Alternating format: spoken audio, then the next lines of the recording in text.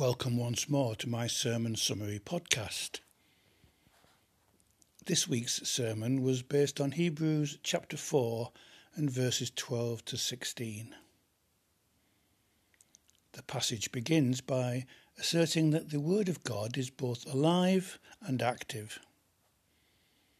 This is none more so than in the person of Jesus Christ, whether on earth or in heaven. We can also encounter the Word of God in the Bible, so much more than just ink on a page, if we will allow it to be. The Word of God uncovers the real motivations and thoughts and goals and hopes and dreams we so easily hide from others. But all of these are laid open to God. And one day we will surely give an account to God for how we have used all the minutes and hours, days and years He has so generously granted to us. How have we used the gifts and talents He gave to us? How have we supported and encouraged others? How generously have we shared? And how generously have we forgiven others? We ask God to forgive us all our sins, but for our part, we are slow and reluctant to do the same for others. How have we treated God's gift of the created world, nature as we call it? Have we really protected and nurtured it? Or have we plundered and destroyed it with no thought for providing for future generations?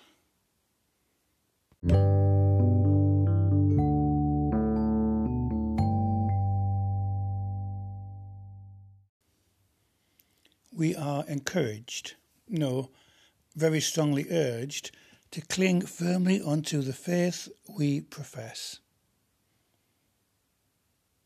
When circumstances in our everyday life seem to be all backed up against us, we can easily become distracted, disillusioned, and begin to doubt God's love and care for us. But it is exactly at times like this that we need our faith to be especially strong, especially firm. We must let nothing or nobody prise our grip away from our God and our faith in Him. And be assured God holds on to us very tightly indeed, not to hold us against our will at all, but to keep us safe until that day when we enter into His full kingdom. For we are so prone to wander off into sin's dark paths if left to our own devices.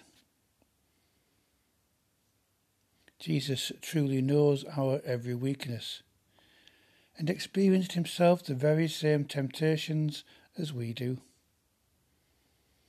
So He knew how subtle those temptations can be. He knew how persistent they can be. And He knew how compelling they can be. But He showed us how to resist and lived His life without even once resorting to sin. He always knew deep down there was another way. And because of this, He could offer Himself as a sinless offering in our place. And so despite our many sins and failings, we can still approach God's throne with confidence and with assurance. Certainly not because of our own righteousness. We bring nothing of value to the table, but because we are judged as possessing Christ's perfect righteousness, as He mercifully exchanges that for our sins.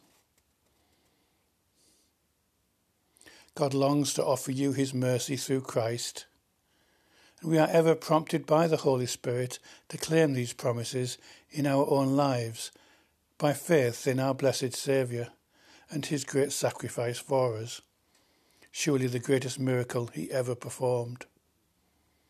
Have an excellent week and walk ever in the light of God's word.